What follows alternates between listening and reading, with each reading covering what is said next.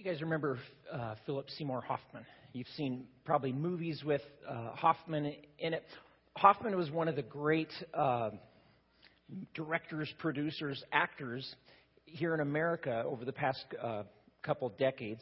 Earlier part of this year, in February of this year, he was found dead at age 46 in his New York City apartment from a drug overdose, tragically. And yet in this, just about 11 months prior to his death, he echoes how many of us have felt when he says this line, "I've thought a lot about happiness in my life lately and gotten nowhere." Kind of a tragic statement, but he did speak to situations. Remember, he said, there are times, there's like times with my kids, there's moments where I feel happiness, like I get a sense of it. I kind of feel like I'm getting there, like I'm experiencing it, but then I don't know why.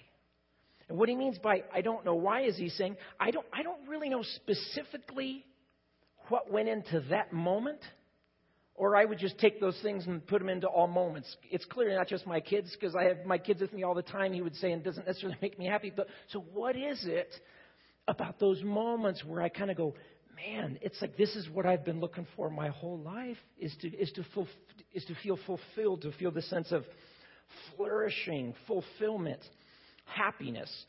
So Hoffman is asking a really good question, isn't he? How can I be continually and substantially happy in life? Now, he has come to the conclusion, he says in this video, if you remember, he's come to the conclusion, he says, okay, happiness clearly is not, it's not just pleasure. And then he makes this great statement. He says, pleasure definitely isn't happiness. I kill pleasure. I take too much of it, and therefore I make it unpleasurable. And I do that to pleasure often. And he finishes by saying, there isn't any pleasure that I haven't actually made myself sick on.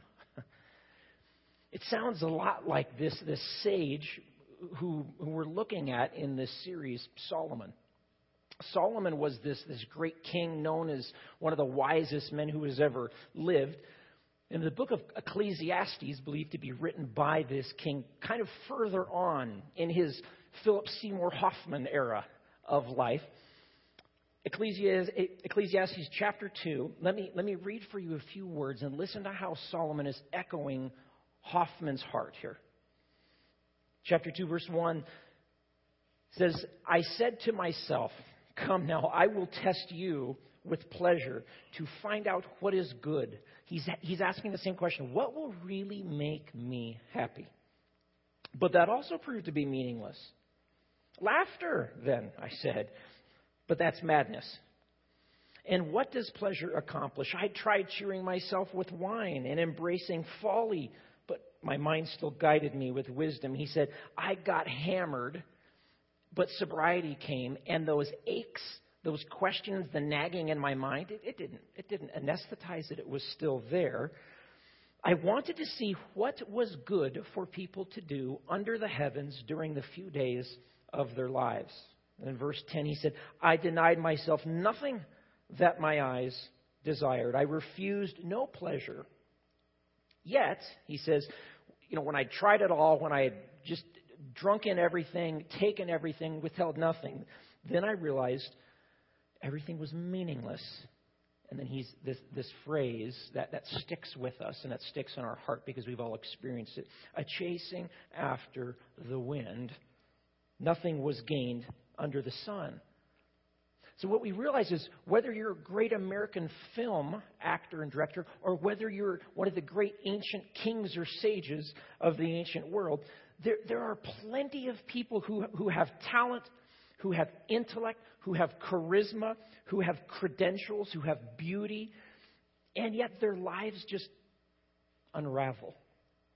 None of these things seem to have helped them out one little bit in figuring out something. How does life work? Right? Because that's what we're trying to figure out. What's this? How does this whole life thing work?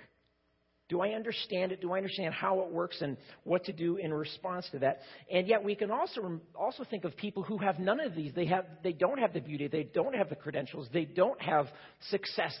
And yet they seem to somehow flourish. It's like they do know how life works. What's the difference? It's the big word that's on your bulletin. wisdom. The difference is wisdom. Gerhard von Rad was a late German scholar. He's probably written sort of the most quintessential text on Hebrew wisdom as the Old Testament concept of wisdom in Ecclesiastes and Proverbs and some of the Psalms. And Gerhard defines in the Hebrew mind, he says this is kind of what generally wisdom means as you look at the Proverbs and these other. It means being competent with regard to the realities of life. It means getting how life works and then how to respond in that. If you remember, if you were in our weekend service that kind of kicked off this whole Wednesday night series, we looked at this parable of the shrewd manager. And we looked at this idea that Jesus calls his followers in this sort of locker room conversation when he's going to send them out, his inner circle. And he says, this is what's to characterize you, shrewdness, this idea of you need to understand how relationships work. You need to understand how you need to understand how your heart works. You need to understand how the world underneath the kingdom of God works. And you need to apply the right pressure, the right place, the right time. We talked all about this. You need to be wise. Jesus was telling his followers. And so this definition of wisdom is understanding how life works. Think of it like this. You and Sherlock Holmes walk into a room, okay? The room, there's been a crime in the room. It's cluttered with debris. There's stuff all over the place. To you, to me, it looks like a blur. It's just junk. There's stuff all over. To Sherlock Holmes, it's not that way, is it? Sherlock Holmes looks at the room and he sees distinctions.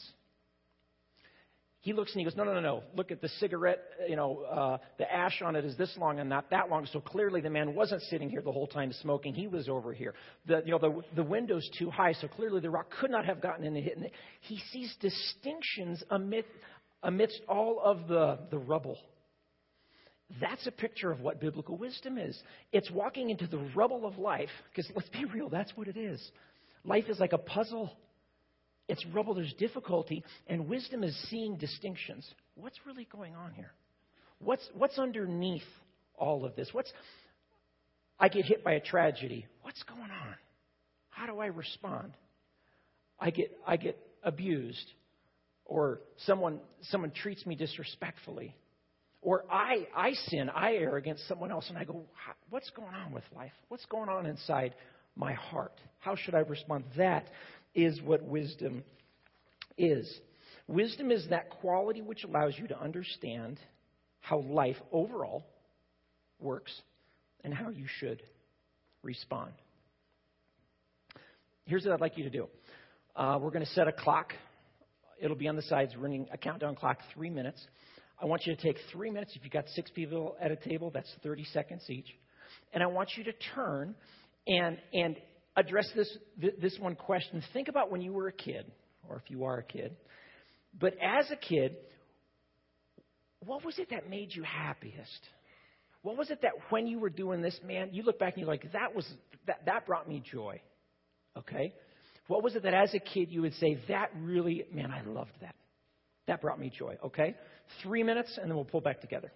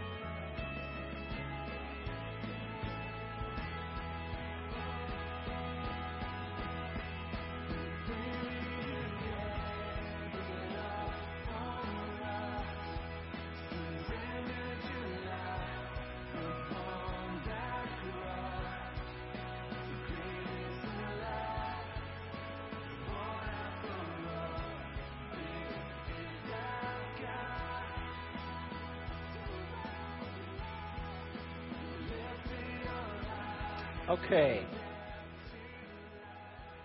Okay, let me hear you say a couple of the things. I mean, if it's a big story, you don't have to say it. But like, if it's a one-word answer, say a couple of them out. I'll say it. I'll repeat it. And if it resonates with you, you can respond with like an applause or a hip hip hooray or a hoop or something like that. What'd you say? Firing up. Okay, cheerleading and firing up a crowd. Anyone? A couple people? Okay. Okay, not too many cheerleaders in the room. Joel, not you? Okay. Okay. What else? What else? Watermelon with the family at summertime. Yeah? Some? Okay. You need more watermelon. Just summertime in general. Yeah, and it's gone. Boo. It's leaving us. Visiting cousins like extended family. Yeah. Say that again? Grandma coming to stay with you. Yeah. Nothing like grandma coming to stay with you. What's that? Sandlot baseball. All right, we're getting to the heart of what really makes you happy here. This is better. Okay, not grandma. Say that again. Going fishing. Fishing. Any fishermen in here? Okay. Lying about your catches? A little? Oh, no. What else? Hanging out with friends. Friendships. Okay.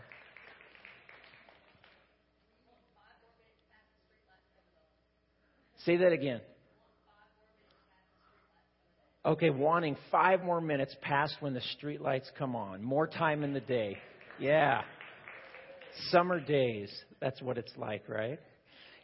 Isn't it kind of fun to think about like what really was like, man, that was a happy moment. That brought me joy. There was something fulfilling about that. And yet sometimes we also we go back to those moments and like, you ever try to recreate a moment? You're like, man, it's going to feel so good. And it doesn't do the same thing. I think it's kind of what Hoffman was talking about. There are those moments, and it's like we know them when we're there, or sometimes we only know them afterwards. And it's like you can't orchestrate it. There's something unique about that. Proverbs chapter 3, read with me a couple passages here. This is a passage which speaks of the relationship of that, like enjoyment, beauty, fun, happiness, and wisdom. Because it says there's a direct correlation that we oftentimes miss. Proverbs chapter 3, and I'm going to read just a few verses in chapter 3.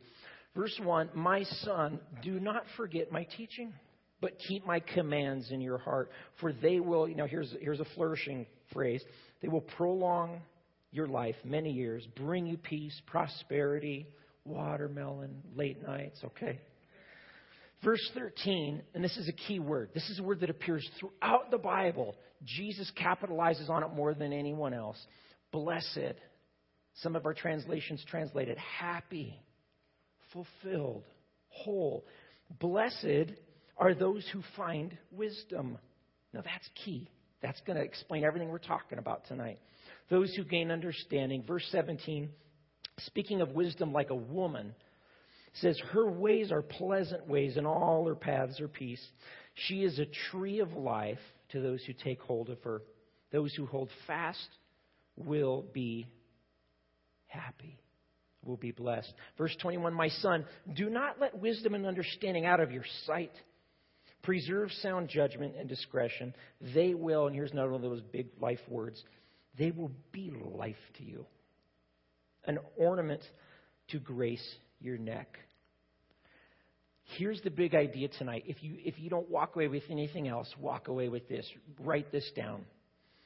Happiness is always and only a byproduct of something more than happiness. Happiness is always and only a byproduct of something more than happiness. See, you never see in Scripture, blessed are those who seek blessedness. Or blessed are those who seek happiness. No, never. It always says, blessed are those who seek something more than blessedness, who seek something more than happiness.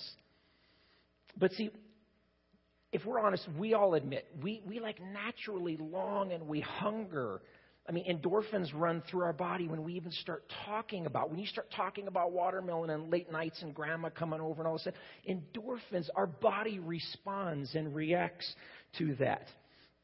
It's interesting, there's a journal in the, or an article in the Journal of the American Medical Association, which cited that people in the 20th century alone, as they've studied them, people in each successive generation were 3 times more likely to experience depression than the previous generation alone. In fact, mental health experts tell us that the onset, the average age at which depression is experienced in people's lives, in the year 1960, the average age was 29 and a half. Today, the average onset age for depression is 14 and a half. No 14-year-old should have to battle that. Something's wrong.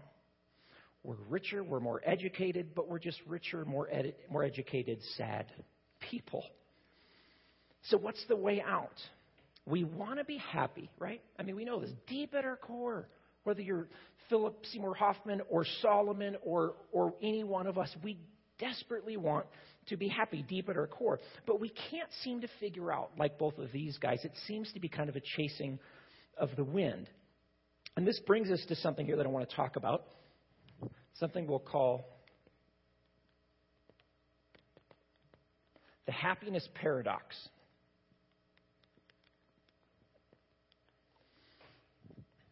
The happiness paradox. That's an A. Just missed a leg. This is the big idea. I will never be happy if my ultimate goal in life is to be happy. You will never be happy if your ultimate goal, your first goal, is to be happy. Happy is one of those things that only comes as a byproduct when we're pursuing something else, something higher, something bigger. And so there is, it turns out, actually something that is far more important, more significant in life than pursuing the happy life.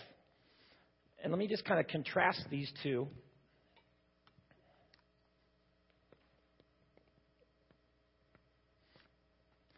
There's the happy life, and then there's the meaningful.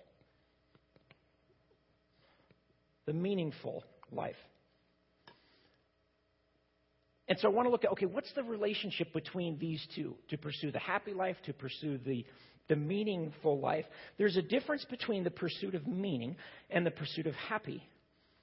And it turns out that happiness without meaning actually becomes very, very shallow, very self-centered.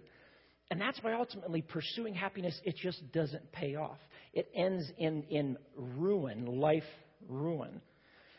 Because, see, we think, well, I'll be happy when all of my needs finally get met. I'll be happy when finally everything goes well. I'll be happy when finally all my desires are satisfied, when I can finally avoid pain, when finally everyone likes me.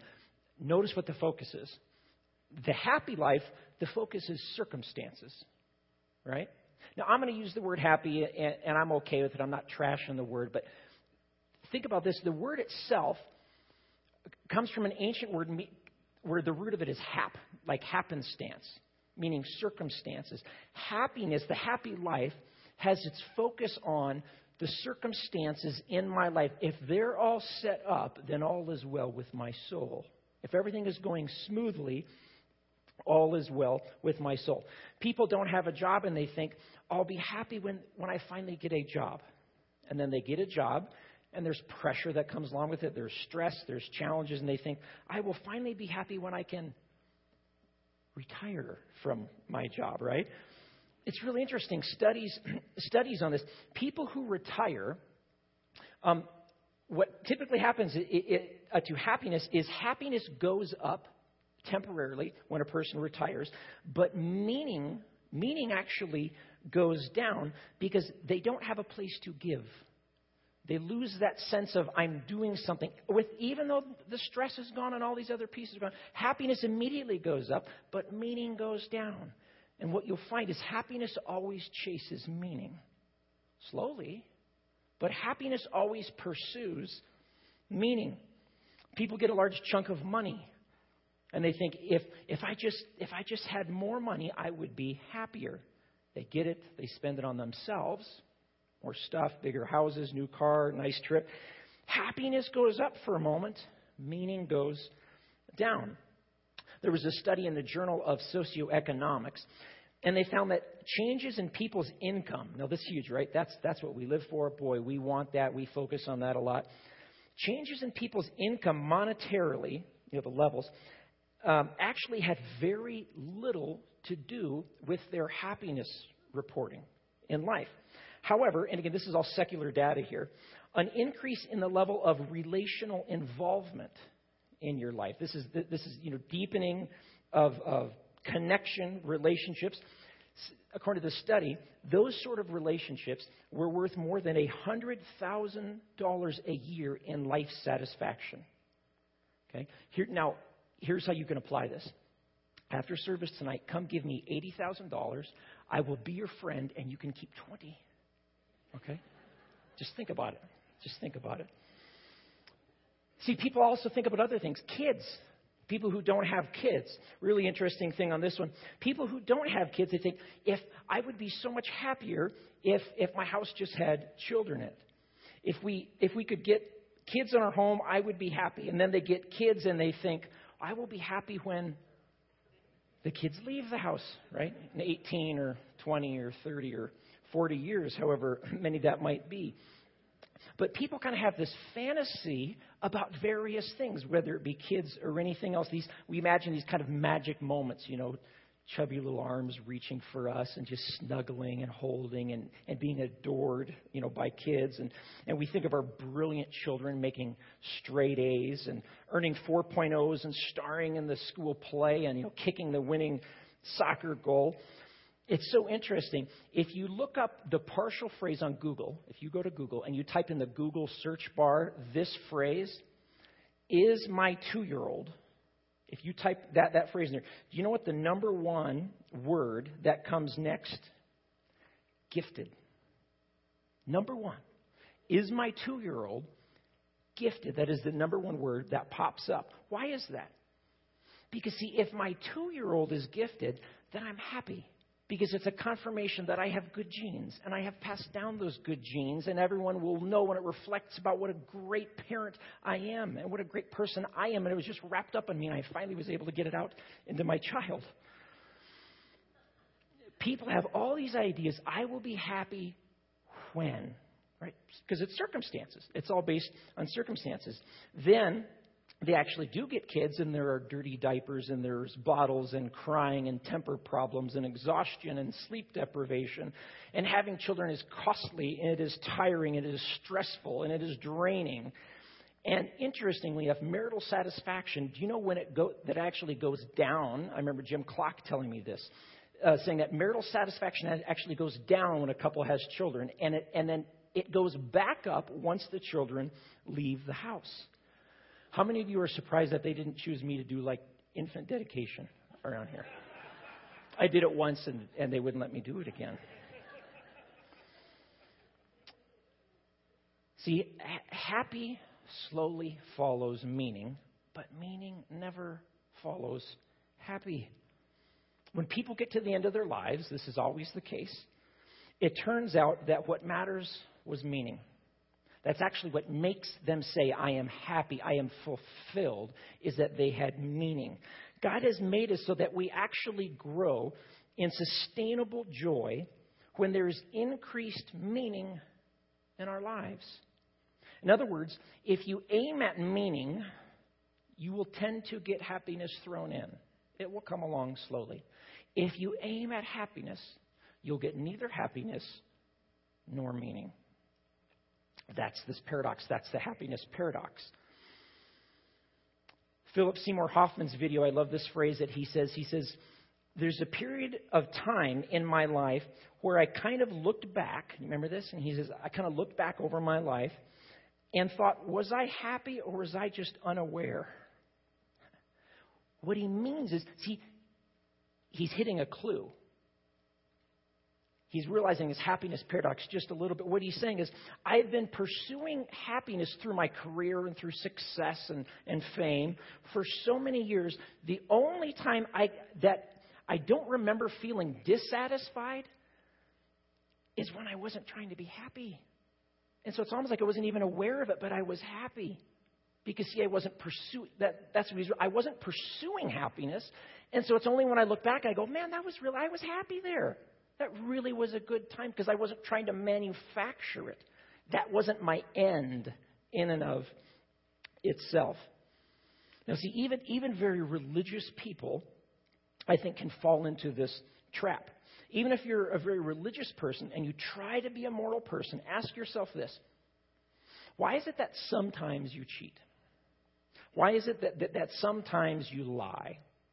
Or sometimes you break a promise? See, you have standards, but then sometimes you break them. Why is that? Oh, here's why, I think. Because the normal condition of our heart is to say this. This is what the Bible tells us. The normal condition of the heart is to say, I believe in principles. Honestly, hugely important. I think it is very important. It's a good idea. I believe in purity. I believe in integrity. They're all very good, but sometimes you have to make an exception.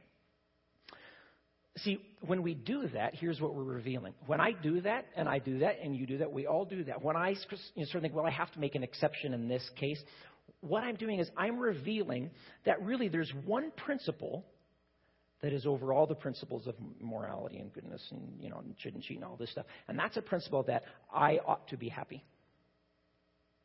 That reveals that when I do that. I have got to be happy. Oh, I believe in telling the truth, but not if I'm going to lose my job over it. Why? Because that would make me unhappy.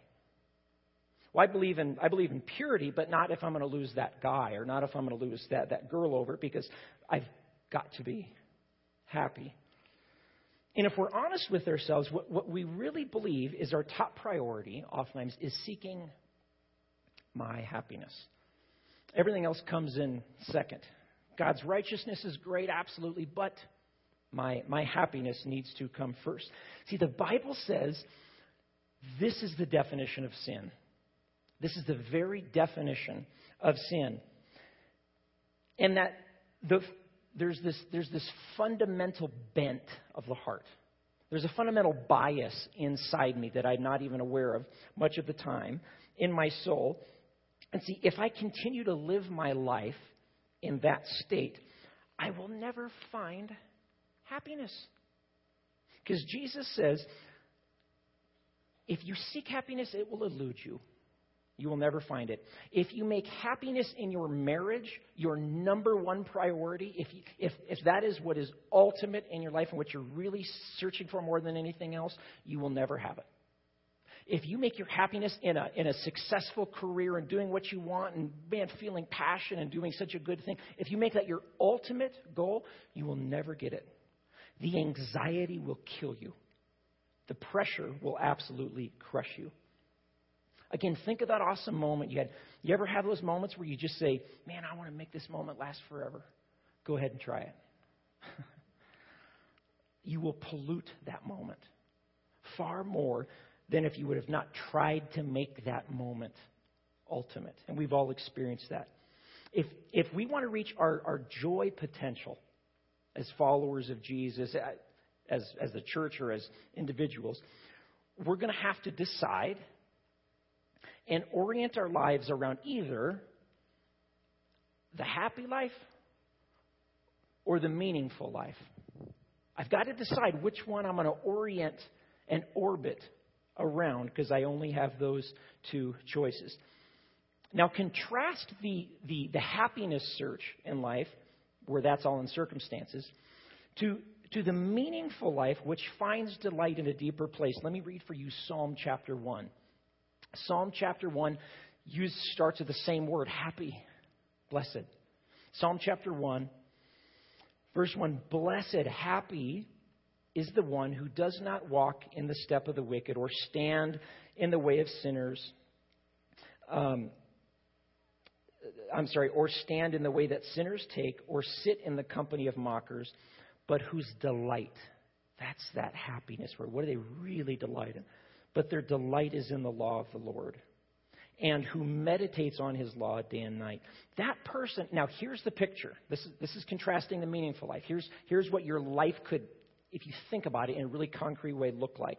This person, it's like a tree. And that tree is planted by a stream of water. And that tree yields its fruit in season, and the leaf doesn't wither, meaning death does not come to it. Whatever it does, there is a flourishing to it. Now, notice one thing about this.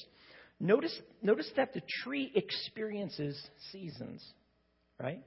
Drought comes, scorching heat comes, frigid, cold temperatures come. So why doesn't it give up? Why doesn't it end in absolute despair? Because the root is plunged down into the persons of God. It's something that can't be seen, though. It's interior. It's inside. It's what the life of the tree is oriented around. Not the circumstances, not is it nice out, what's going on. The exact same challenges and difficulties that hit the person who's not rooted in God will hit you if you are rooted in God. He doesn't promise to take anything away. He says, but there will be a vibrancy. There will be something which will allow you to stay afloat, to not be crushed. Paul constantly says, man, we're like broken down, we're hit, but we don't give up. There's some sort of a resiliency because there's life in you that's not yours. It's a foreign life. It's an alien life. It's a foreign power. Scripture calls it the Spirit of God, and that gives you that resiliency in your life. So is God committed to your happiness? Absolutely. And yet, if you come to God to make you happy, you've come to the wrong God. You're not really coming to the right God. If you're ultimately coming to Him to say, I want you to fix my circumstances. I want you to give me a good marriage. I want to be successful in business. You're coming to the wrong God. That's an idol. That's not the real God. And so if you're thinking to yourself, well, I'll try this Christianity thing if I can see how He would help me out with my goals and to accomplish the things that I want to do. You're not coming to God. You're coming to a butler. That's not God. The only way to come to the real God rightly is to come without conditions, is to forget happiness. And you say, God, you owe me nothing. I owe you everything. So here's the question. How are you, and think about this week, how am I approaching God? And here's the test. Here's the test. This will kind of reveal it.